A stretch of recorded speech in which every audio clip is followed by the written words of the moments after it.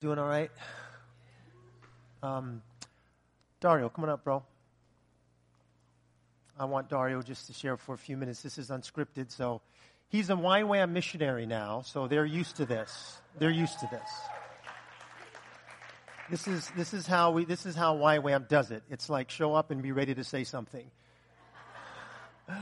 And I would be remiss to not let you share a little bit, a couple of minutes, 2, 3, about just what's going on in your life, man. What y'all know Dario? Y'all know Dario, right? This is like, go ahead.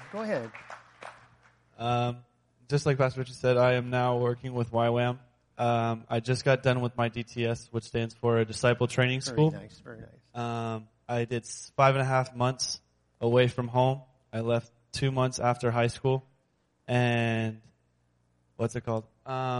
I went and I had 12 weeks of lectures, and lectures were about getting to know God and growing our faith.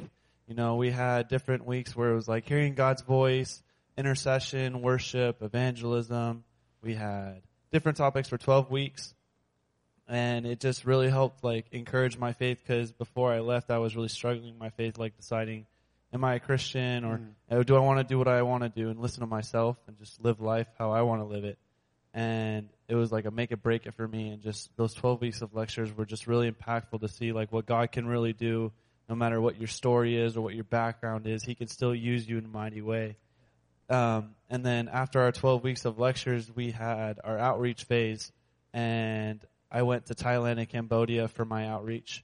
And I spent 4.5 weeks in Thailand doing university ministry work, reaching out to college students in Thailand, reaching out to the Buddhist people and evangelizing through different ways, through performing, through giving testimonies, or just going to English centers, helping them speak English and growing that relationship with them. And during our time in Thailand, we had a camp at the end of our time, and we had 300 students come out from 7 different provinces. And at the end, we did one big altar call, and we had 48 give their lives to Christ. Amen. Hallelujah. Yeah, it was really amazing just to be able to pour into these kids and see them grow, you know, being raised in a Buddhist family and then going against what their family has taught them. It was really stepping out in their faith, and you go, okay, I want to make this decision for my own life, you know. Then we went to Cambodia for 3.5 weeks, and we taught in English centers and helped with local churches and encouraged and discipled them as well. And I came back. I'm here. I've been home for 3.5 weeks, and God has called me to go back to Australia. I leave this Wednesday, and I'm going to go serve YWAM for 2 years. So.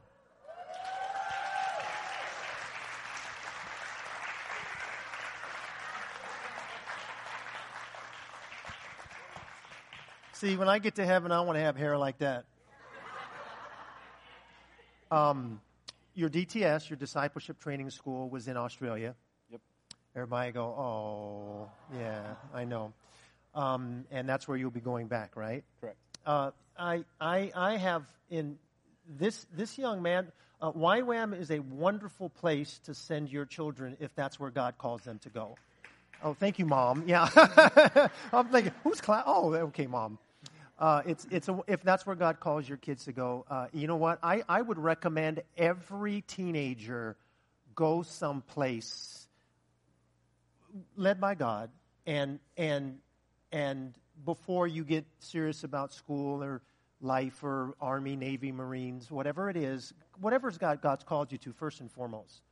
But I would recommend every young person go and experience life outside of Las Vegas someplace. That's just me. Parents, don't get mad at me.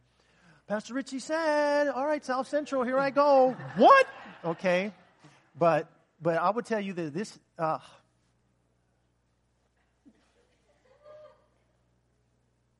know I shouldn't have looked at you.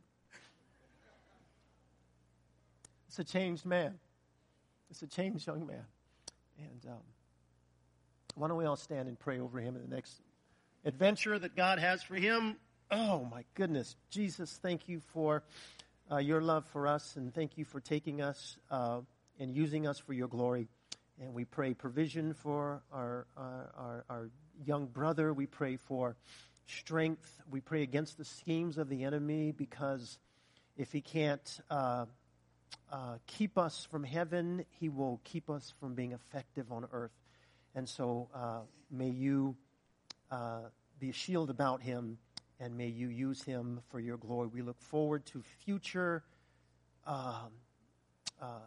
movement, future things, but not just in the future, but we look forward to today and tomorrow for what you're going to use him for. That missions work is not just in Cambodia or Thailand, but how many you know it's in Las Vegas too? Amen. And so, God, as we may partner with him, we ask, God, that you would open up the floodgates and allow us to join in with what you're doing through him. And we ask it in Jesus' name.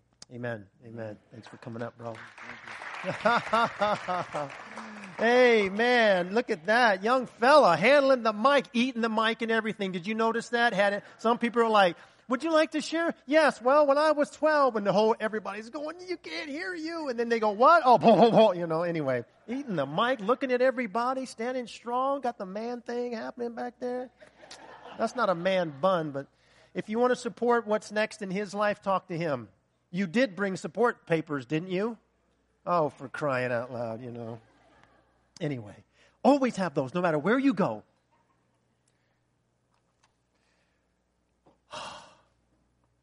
We're just getting started. Help me out. Don't worry, I'll get you out before halftime of the Duke game. Oh, we're not rooting for Duke. We ain't forgot. We ain't forgot. Tomorrow at 3:00, we're having a funeral here for our dear sister Barbara DeAllegro, a celebration of life.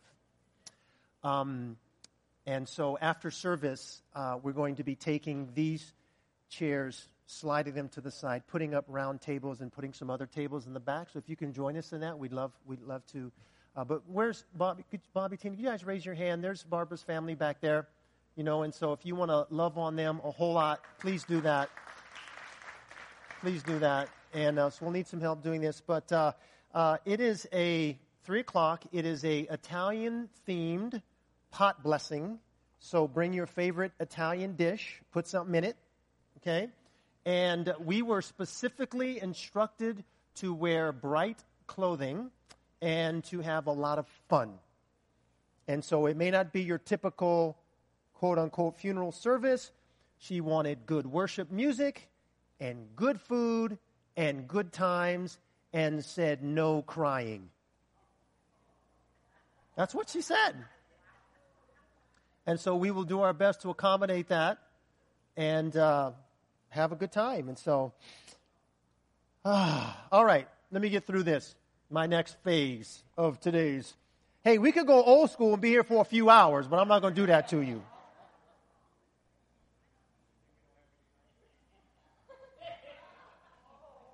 I'm sorry, Alan, Pastor Alan, what did you say?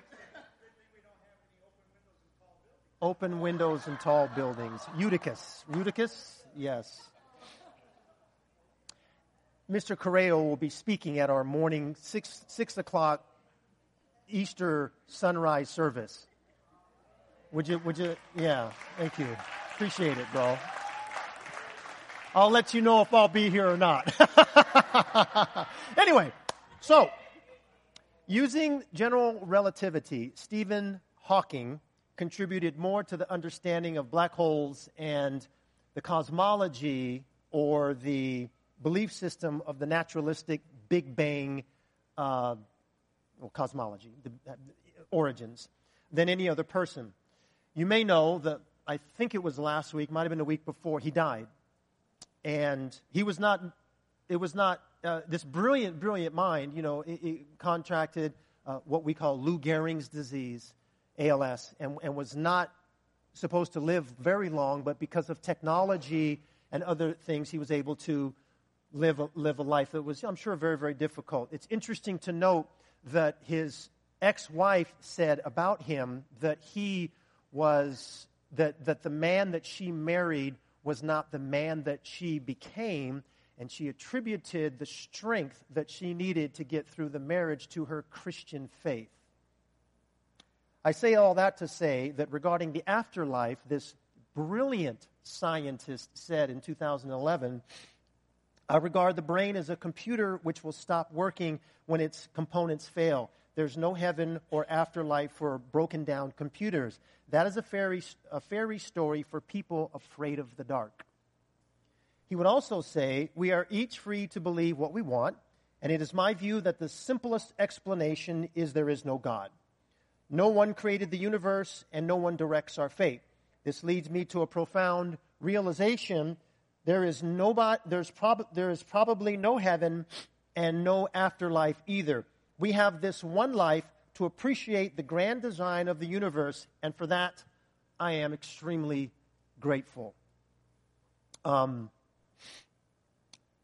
Last week, Paul the Apostle told us what the gospel is. And we looked at many different things that we are to do with the gospel. And in chapter 15, verse 3, he says, "For I delivered to you as of first importance what I also received, that Christ died for our sins in accordance with the Scriptures, that he was buried, and that he was raised on the third day in accordance with the Scriptures." Somewhere along the way in the city of Corinth, the people began to believe that the resurrection really wasn't something that was for them. I believe because of 1 Corinthians 15:11 that they did believe that Jesus rose from the dead. They believed that. There was plenty of factual evidence as well as people who had seen him. Paul the Apostle, as you recall, referenced over 500 people who saw him at one time, many of whom are still alive. Others have fallen asleep because that's what they said of those who died in the New Testament. They fell asleep. So there's plenty of evidence for that, but I believe that the church in Corinth was struggling or doubting the belief of their own resurrection or their own afterlife. Maybe they had fallen into the Greek sort of philosophy that some of the Greek philosophy that believed that the afterlife was really, that it was more preferable to live in this life and indulge in all the appetites here. Or maybe they began to believe the belief system of the Sadducees, which was a religious group in Judaism that believed that there was no afterlife. And so those competing views maybe had drawn them in. And so Paul the Apostle wants to address the fact that the people in Corinth really are kind of struggling with if there even is a resurrection for them at all. And this is what he says to them to refute that in 1 Corinthians 15. Our message this morning is entitled, "If Jesus is Dead." If Jesus is dead. So, verse 12 says, "But tell me this, since we preach that Christ rose from the dead, why are some of you saying there's no resurrection of the dead? For if there's no resurrection of the dead, then Christ has not been raised either.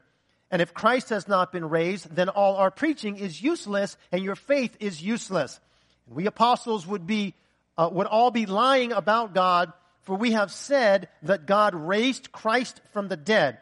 But that can't be true if there's no resurrection of the dead. And if there's no resurrection of the dead, then Christ has not been raised.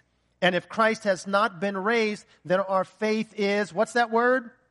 "Useless, and you are still" what? "Guilty of your sins. In that case, all who have died believing in Christ are lost.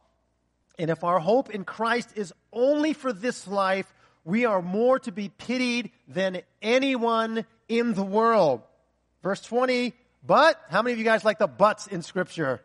Oh, I love it. Contrast for you precept students, you recognize those things. "But, in fact, Christ has been raised from the dead. He is the first of a great harvest of all who have died." And so Paul the Apostle says, and this is the context, if there is no resurrection in general, specifically, Christ has not been raised. That's what he says. And here's the thing. If Christ has not been raised from the dead, then everything we believe in changes. Everything. The entirety of the Christian worldview changes. And a worldview is the way that you look at the world, especially important topics like life, death, afterlife, pain, suffering, salvation, God, the origins of the beginning of everything, cosmology. Your worldview defines how you look at the world. Everyone has a worldview, And if Christ is not risen, that changes everything about the way that we look at the world. Secondly, he says the preaching of the disciples is useless. A man who preached much about the risen Savior, Paul says, if Christ hasn't risen, then our preaching is useless. Why tell other people about Jesus if he didn't, in fact, rise from the dead? Why would Jesus be any different than any other religious leader who lived and died if he did not raise from the dead? There would be no difference. I was once talking to someone who was a believer in the New Age philosophy, and we were talking about some different things, and I said, well, one of the things that we as Christians believe is that Jesus is unique in that he rose from the dead. And that makes him different. And she goes, well, there are other people who have risen from the dead as well. And she mentioned some names of some teachers or philosophers, and I no disrespect to her belief system, but I did not know any of those names. And I said, but would you not agree with me that whoever those people are, was there an entire nation bent on keeping him dead? Was that man or woman crucified, flogged and crucified? Was all of the preparation put in place to keep that person in the grave? Were there like guards out front to make sure that no one tampered with the body? Was this person? Was their resurrection predicted 500 years ago, even maybe thousands of years ago in some ancient manuscripts? Can we interview hundreds and hundreds of people, if we go back to the ancient text, that maybe saw this person alive or heard about it? Or can we look at the lives of people whose lives have been dramatically changed because they've met this person who they thought was dead and is now alive? Does history refute it? Does the evidence speak to it? Is there a volume of evidence to show that these people raised from the dead? I just don't think, in my estimation, that you can compare anyone who supposedly rose from the dead to the sheer amount of force and effort put in keeping Jesus in the tomb. I don't think you can compare that to anyone else. And again, no disrespect to her belief system, but I had not heard of these people that she mentioned who rose from the dead. Have those people literally changed the world and the way that we look at, or have they changed humanity for the good? The way that women were looked at, the way that homeless were looked at, the way that slaves were looked at, the way that, on and on and on. And I don't think there's a comparison between Jesus and anyone else who's ever lived. That's my point. Paul says your preaching is useless, though, if Christ isn't risen. And then he says, your faith is useless. And that word useless means it's devoid of truth, it's fruitless, without effect, empty, imaginary, and unfounded. Your faith is useless. In the book of Hebrews, it says, without faith, it's impossible to please him.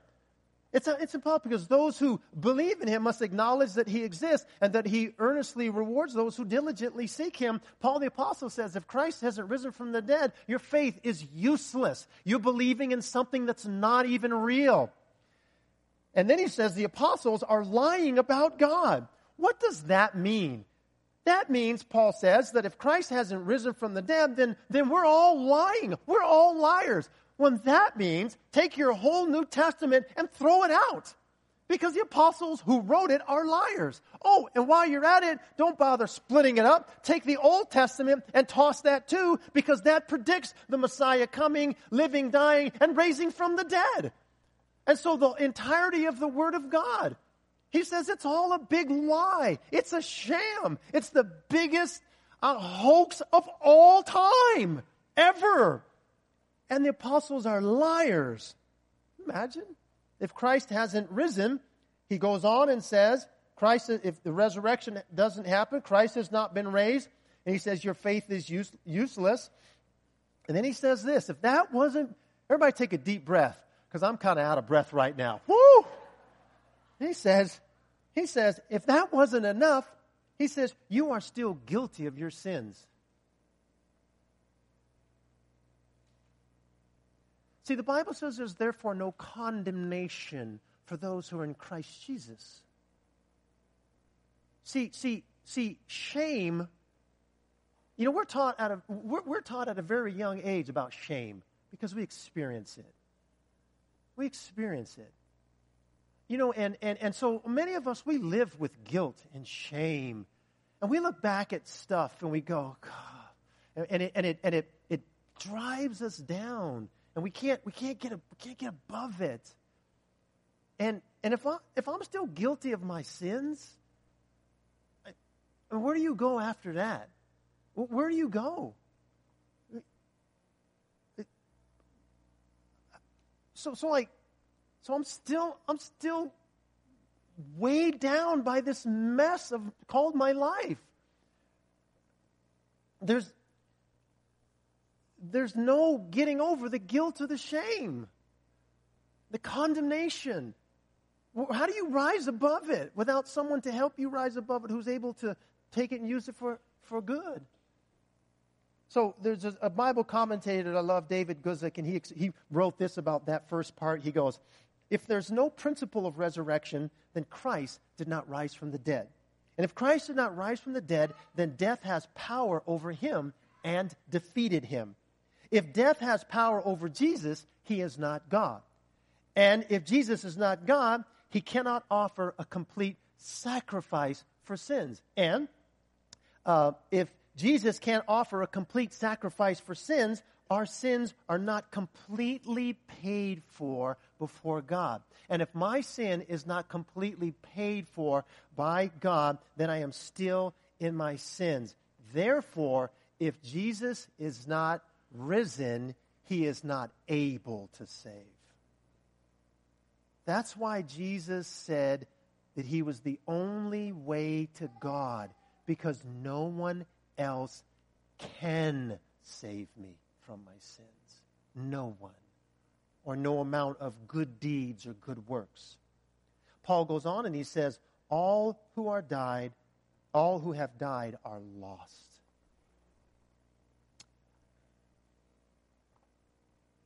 I'll go back to Barbara again. I'll tell you what. It was pretty amazing to watch the process. It was not a good process, but it was pretty amazing. She wanted to go be with her Jesus. And she was like, okay, Lord, what's the holdup here? Come on. I'm ready to go. What are we waiting on? It's like, slow down, Barbara. Slow down. She didn't get it. But Paul says if Christ has not risen from the grave, all who died are lost. So tomorrow, when we celebrate together as family and there's bright colors and joy and food and stories, we do that because of him and because he rose from the dead. But if Christ hasn't risen from the dead, that means she's lost. And anyone who has ever believed in the hope of the resurrection of Jesus is all lost. Is that depressing? It is to me. It's like, no way. Right? And then he goes on and he says, if that's not enough, we're more to be pitied than anyone in the world. I mean, we're losers. What a bunch of losers.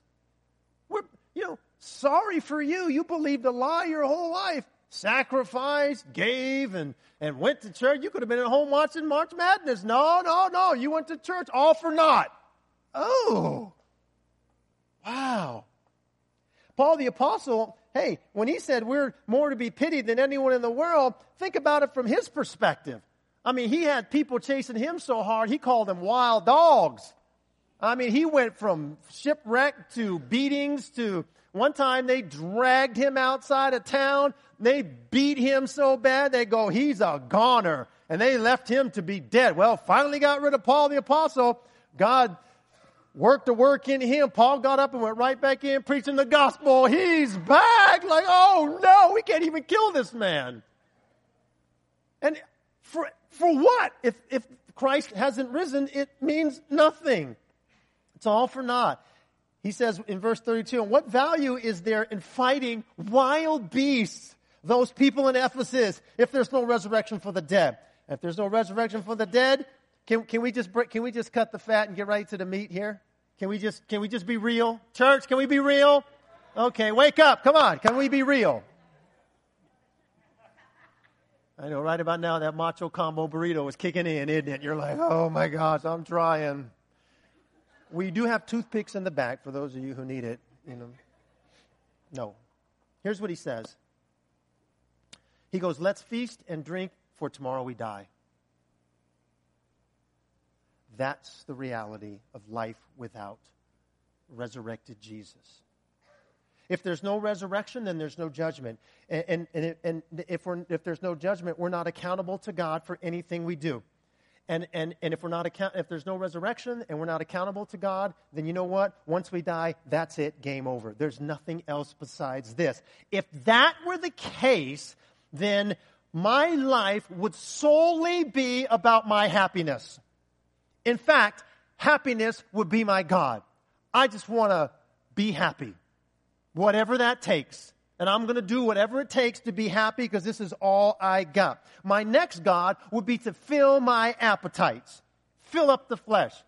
Food, drink, fill in the blank, party, money, entertainment, pleasure. I'm going to squeeze as much excitement and pleasure out of this life than I could possibly get because I know once that time comes, it's all over. And my last God would be ease and comfort.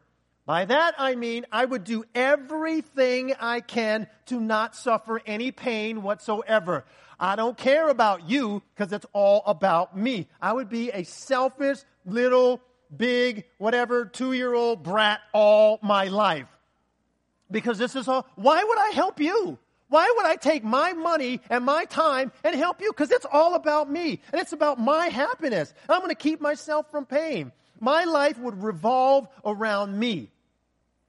And Paul the Apostle was a fool for putting himself in such discomfort and danger for the sake of the gospel if it's not real. Yeah, my life would be all about me. You know what? Here's the sad part about that, is that there are people who live their life that way right now. Some of us understand that because we lived our life that way. And then we found out that there was more to life than just our pleasure, our happiness, our appetites. The world didn't revolve around us. And there's actually a bigger picture and a bigger plan, that there's a purpose and a meaning and a reason, that you're not some accident on the evolutionary radar, that there's actually a God who knit you together in your mother's womb, who gave you the personality and the identity, who breathed life into you and wants to so breathe His Spirit into you and take your life and create something within you that you cannot get without Him, and give you the destiny and give you the joy and give you the purpose. Didn't say it'd be easy, that you have always wanted. And many in this room, there was a time in your life when your eyes were open and you realized that Jesus did something dramatic 2,000 years ago, and He did it for you. Can you say amen to that? It's true. It's true. Verse 20 says this, but in fact, Paul says, after painting that picture and saying, this is how life would be, it would be paganistic, hedonistic, all about me, don't care about anybody else, eat, drink, and be merry, for tomorrow we die. It's party like it's 1999 every day of my life. And I'm going out in a blaze. Because you know what? There's nothing else. But God. But God. In fact, Christ has been raised from the dead. He is the first of a great harvest of all who have died. Luther put it this way, he said, everything depends on our retraining a firm hold on this doctrine in particular. For if this one totters, and no longer count. All the others will lose their value and validity. Spurgeon said this, if Jesus rose, then this gospel is what it professes to be. If he rose not from the dead, then it is all deceit and delusion. And yet it says that Paul the Apostle would say, no, Christ rose from the dead, and he's become the first fruits of those who have fallen asleep. The first fruit, the festival of first fruits, is where the children of Israel in the Old Testament would bring, in New Testament too, they would bring the very first of all of their crops. And they would bring it and they would present it to the Lord. They'd bring the grain and they'd have a wave offering and they'd wave it before the Lord and they say, God, this is yours because see, we believe that you're the one who controls the rain. And as long as we have rain, we have food. And if we have food, we have sustenance. So God, we take the first of the crops and we bring it to you and we wave it before you. You wave your hands in the air and you wave it like you, no, I'm just kidding. But what you're doing is you're anticipating something because you could keep the first. You could keep it. No, because you don't know what's going to happen tomorrow. Let's keep the first. And God says, listen, you give the first. I'll take care of tomorrow. I'll take care of tomorrow. And so that's what they would do. And so what this is saying, Jesus has become the first fruits of those who have fallen asleep, is that he's the first to rise from the dead, incorruptible, immortal, the first to rise with a glorified body. For example, there were those who rose from the dead before, right? Remember Lazarus? Lazarus rose from the dead. So others rose from the dead, but none rose to the glorified body that Jesus did. So he's the first fruits. He's the prototype. God says, Jesus is your model as he lived and died and rose from the dead in a glorified state. So you will live and die and you'll raise from the dead too. And if you doubt that, just look at what happened to Jesus. He's the first fruits of those who have fallen asleep. Trapp said, as in the first fruits offered to God, the Jews were assured of God's blessing on the whole harvest, so by the resurrection of Christ, our resurrection is ensured. Folks, don't doubt that. The Feast of First Fruits was observed on the day after the Sabbath following the Passover. Jesus rose from the dead on that exact day of the first fruits, the day after the Sabbath following the Passover. So there was even on the calendar, God always gets, how many of you know God always gets the calendar right? The offering at the first fruits was a bloodless grain offering because it didn't need to have blood because the Passover lamb had already been slaughtered, had already been sacrificed. And that corresponds to Jesus' death on the cross as being our final sacrifice, that perfect and that complete atonement. Okay, let me shift gears and wrap it up. So what? So what? So what? Everyday Easter. Everyday Easter. It's great. Easter season. We're getting ready for Sunday. But you know what? Everyday Easter. Everyday Easter. Here's what all of this tells me. This tells me that the resurrection proves that the Bible is true. Secondly, it tells me that the resurrection proves that the claims of Jesus are true, that he is in fact God. The resurrection proves that there's hope for eternal life and an afterlife. Jesus says that by trusting him, we'll be forgiven of our sins, and then we'll be able to escape the condemnation and the judgment that is bound up for those who don't believe in him. The resurrection of Christ proves that God will one day judge the world. One day. It says in the book of Acts chapter 17, Paul the Apostle speaking says, God is now declaring to men that all everywhere should repent because he has fixed a day in which he will judge the world in righteousness through a man whom he has appointed, having furnished proof to all men by raising him from the dead. Worship team coming up. We're going to get ready to, we're going to close in a song as we close our time together this morning. If Jesus is dead, well, that's one question. Maybe another statement is, since Jesus is alive. Since Jesus is alive. Spurgeon, in a sermon titled Dying Daily, said this: "Since Jesus is alive," he said, "carefully consider every day the certainty of death." In other words, live with the end in mind. Carefully consider that. And I think that's reasonable. Oh, Barbara could hardly wait. Somebody was coming to visit her, and she seriously and jokingly, because Barbara was like that, she would say things very seriously, and she would be joking. And then she would be joking, but she would be very serious too. So someone was coming to visit, and she said, "Well, you better hurry up and get here, because I am dying after all. And I may not be here tomorrow.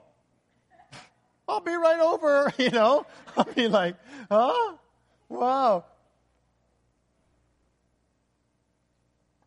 Consider carefully every day the certainty of death. Live with the end in mind. See, because of the resurrection of Jesus, that should change how we live today. And when you think about that day, when you think about that, that might change how you live today. Spurgeon goes on and says, "Hold this world with a loose hand." As far as I know, our dear sister Barbara left everything behind. She shed that broken, cancerous body to go see her Jesus face to face. Come every day just as you did at conversion to the cross of Jesus as a poor, guilty sinner. Every day. Don't forget. Don't forget what it was like when you lived your life apart from Jesus. Don't forget when you lived without hope. Don't forget what it was like when it was all about you. And maybe that was a time in your life. Don't forget that.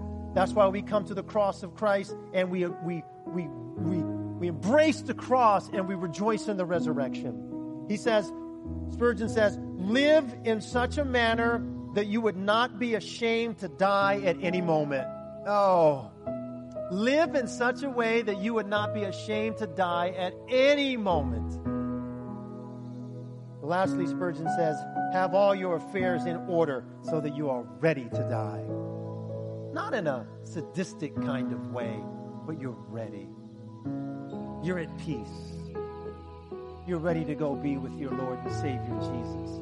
Paul the Apostle says, now we look dimly, but then face to face. Are you ready to meet your Savior? I don't know when that time is. I don't know when it is for you. I don't know when it is for me. But I do know this. Oftentimes, we believe we have more time than we do. Not always. How many times has somebody passed away or been close to death and you've thought, whoa, no way. Maybe in your own life. Because see, tomorrow's not promised to anyone. Have your affairs in order. Have your affairs ready so that you're ready to die. I'll leave you with this illustration. There's a friend of mine who used to sell life insurance. And he was telling me a story one time about life insurance. And he never asked me about life insurance, which I thought was kind of cool. But he wasn't trying to sell me a policy, right? But he says, yeah, Rich, I talk to people all the time about life insurance. And I explain to them why they need it, getting themselves ready, that when you pass away, you need to, you need to have your affairs in order. And sometimes people will say, oh, you know what, man? Yeah, no, I get it. Let me think about it.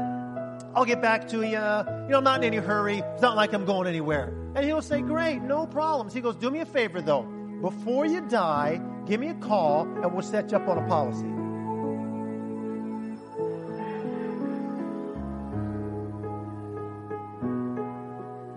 And people would say, well, I don't know when that's going to be. He'd go, up to you. Up to you. Because we don't know when that's going to be. And if we would take the time to have our earthly matters in order, how much more our spiritual matter, our spiritual lives in order, how much more?